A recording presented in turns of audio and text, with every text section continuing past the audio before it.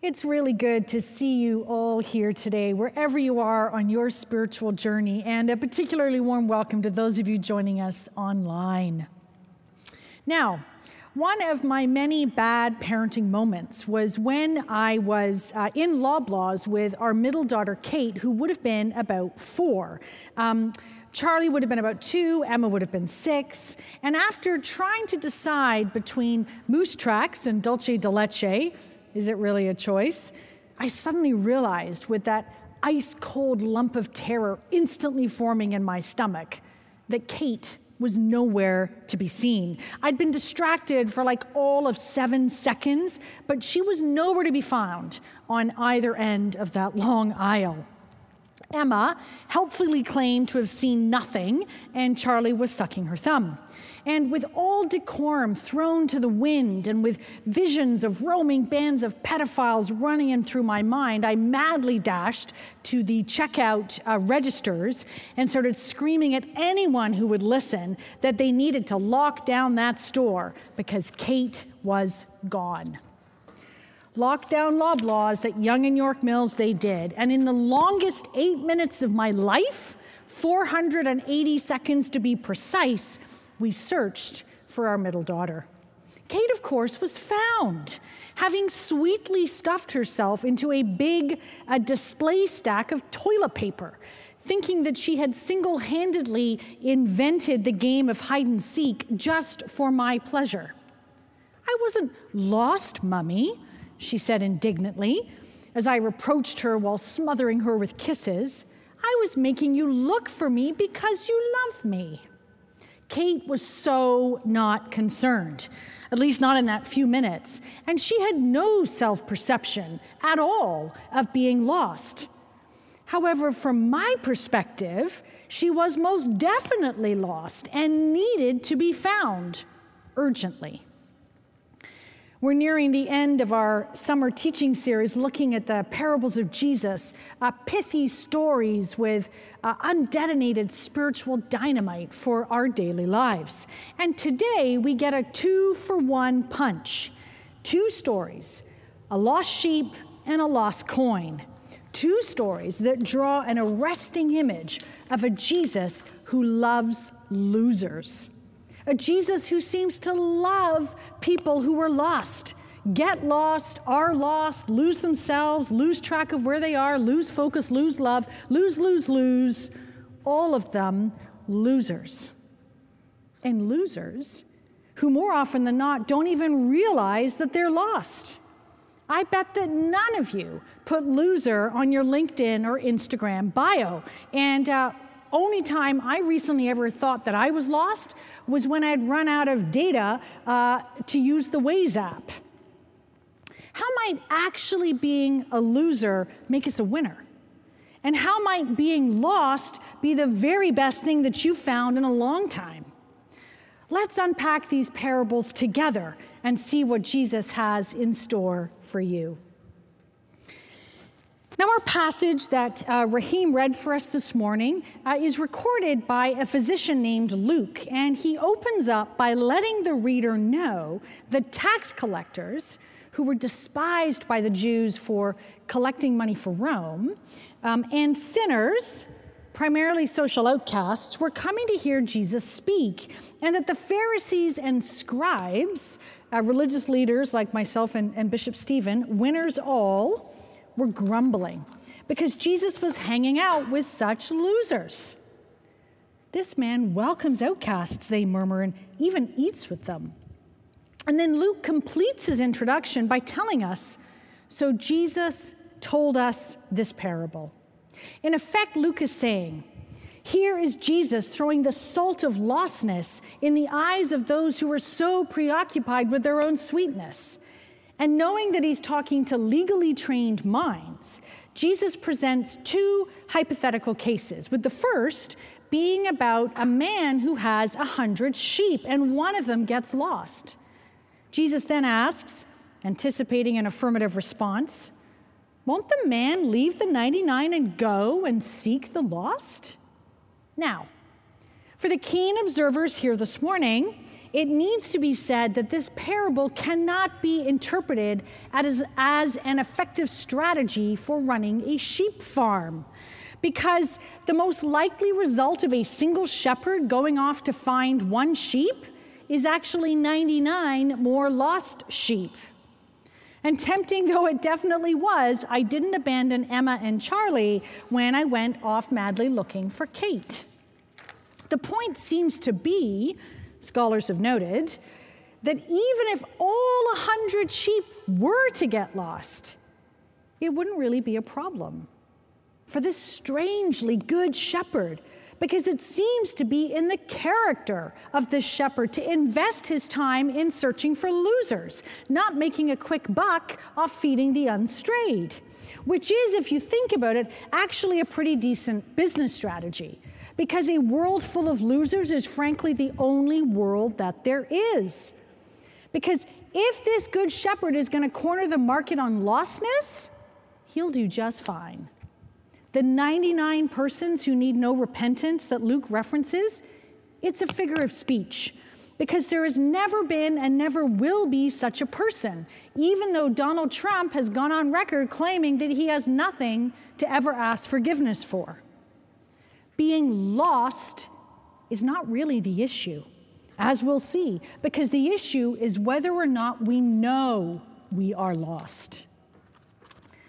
Now, even if you're going to struggle with this idea of being a loser, of being lost, the rest of the parable is appealing because it's so clearly about joy and celebration, complete with the shepherd putting the lost sheep on his shoulders, coming back to the house and throwing a party for a sheep, saying, "Rejoice with me, I found my lost sheep." And in case you weren't paying attention, Jesus then drives the point home. There will be more joy in heaven over one sinner who repents than over 99 just persons who need no repentance. And if the whole pastoral scene is too sleepy for you, Jesus serves up a second, more urban hypothetical. What woman, if she's lost 10 coins? With the same implication that this woman will hunt vigorously for her lost coin and then rejoices when she's found it. So far, so fairly straightforward. But this is where it gets interesting. Because in our diverse and secular city, one of the things that people know about Jesus of Nazareth, if they know anything, is that he liked to hang out with sinners, with outcasts, with losers. And that is seen as one of his most appealing qualities. However, it's really easy to get tripped up here and think, therefore, that the world is neatly divided into good and bad people. And isn't it nice that Jesus hangs out with the bad people too? The Christian faith does not divide the world into the good and the bad, the moral and the immoral. The early Christian writer Paul is really blunt. All have sinned and fall short of the glory of God, Romans 3. This is not a parable about goodness or the lack thereof. It's a parable about lostness.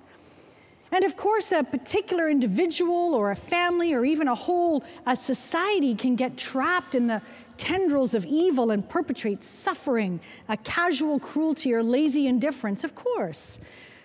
But we can also be generally upstanding citizens. We can cast our vote on September 20th, being mindful of the environment. We can make appropriate social media posts decrying this or that injustice. We can feed our children vegetables and try and get our teens off of TikTok. We can be good and still be desperately lost at the same time. We can be successful in our career and still have little direction or sense of meaning. We can be holding it all together for the family and still be lost in the grip of despair or grief. We can be a faithful spouse and lost in a loveless marriage. We can be so busy and productive that we're lost to beauty and wonder. We can be financially secure and lost in greed and anxiety. This is not a parable about goodness, but about lostness. And we are the ones who are lost. We are the losers who day in and day out lose our central focus on what God wants to give us. And instead, myself included, fill our lives with God's substitutes, friends, family, careers, cottages, all good things, mind you, but not what God wants to give us at the center of our lives. What is that? And how might being lost be the very best thing we've found in a long time? Now, if you've been around church much in your life, you might now be waiting for the repentance shoe to drop, for that call to repent, to turn from those things that draw us away from God's love. And let me be clear, repentance, turning away from ourselves and all that would destroy us and turning towards God's love in Jesus Christ, it is an essential part of the Christian life, and it is not to be trivialized. But it has to be noted that in these two parables, there is no record of either the lost sheep or the lost coin doing any repenting. The success of these two rescue operations is entirely due to the tenacity and skill of that woman and the shepherd. The emphasis in both parables is not so much on repentance, although it is, of course, mentioned, but it's rather on the character of God, represented here, I love it, by a tenacious woman and a hardworking shepherd. God seems to love losers like a lot and will go to any lengths to find them and bring them home. Francis Thompson, well, he was an obvious loser. He was rejected to become a Catholic priest. He flunked out of medical school. He was even kicked out of the army after only a few days and eventually became an opium addict. But through many twists and turns, God found him. And Thompson wrote a famous poem describing that experience. It's called The Hound of Heaven. Here's an excerpt. I fled him down the nights and down the days. I fled him down the arches of the years. I fled him down the labyrinth ways of my own mind, and in the midst of tears, I hid from him. Still with unhurrying chase and unperturbed pace, deliberate speed, majestic instancy came on the following feet, and a voice above their beat, naught shelters thee who will not shelter me. And finally the fox was treed, and the bark of the hound could be heard all over England. God is the hound of heaven, unrelentingly searching us out. And the fact that we may not think we are lost, like my Kate, doesn't seem to bother God one little bit, because God loves losers like a lot. Why is being lost the best thing you'll ever find?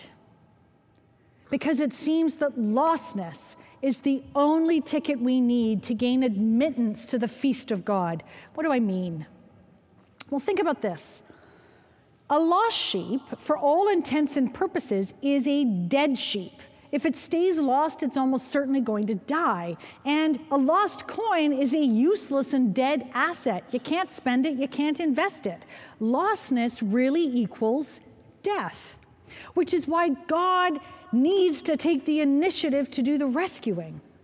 St. Paul again, while we were still sinners, Christ died for us. There's nothing in these parables that the sheep or the coin does to get brought to the feast of God. All they do is be lost. It's not the lostness or their deadness or even their repentance that brings joy. It is God and God alone who gives life. There's only the gracious and unrelenting pursuit of the hound of heaven to find the lost and raise the dead.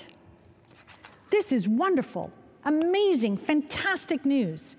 Because if I thought I had to get my act together before I could enjoy what God wants to put at the center of my life, it would be so unutterably soul-crushing. And yet we find this news of a gracious God, a gracious God who loves losers. We find this so hard to follow because we tend to think that left to our own devices, we could find our own life. We could find our own way. But it is not how Jesus sees the world. American writer Robert Farrar Capon puts it like this: Jesus saves losers and only losers. He raises the dead and only the dead. And he rejoices more over the last, the least, and the little than over all the winners in the world. That alone is what this losing race of ours needs to hear, even though it can't stand the thought of it. The gracious character of God, when all we did to deserve such a new life and celebration was staying lost, this character of God is a God of grace and mercy, the hound of heaven who will go to hell and back to find us. This is what needs to be at the center of our lives. This is how being lost is the best thing we will ever find. Let me quickly end by showing how liberating this can be, whether you're spiritually searching or already a disciple of Jesus. Because God finds us in the desert of death and not in the spa of self-improvement, because God's character is gracious, two quick things. One, I can be lost and not sure where I'm going or what my long-range plans are. A feeling which I have to tell you personally has been incredibly heightened during this pandemic. People ask me what my long-range plan is for St. Paul's. I'm like, I don't know. But I do know that no matter how much of a mess I do end up making of things, my fears and failings, they're going to get dropped down the black hole of the death of Jesus and remembered no more. It's fantastic. And it means my life doesn't need to be lived in the grip of guilt and discouragement. Two, I'm also strengthened to take prayerful risks and make sacrifices for others, financially, for example, because I don't need to ever worry about hitting rock bottom and being left there. That woman, she looked in every dark and dirty corner of that house to find her coin, which means we can be generous with ours. Today, whether you're new or a longtime member, today all we need to do is sit in our lostness, knowing that the hound of heaven will not stop until we're found. This is the house of lostness and foundness. Thanks be to God. Amen.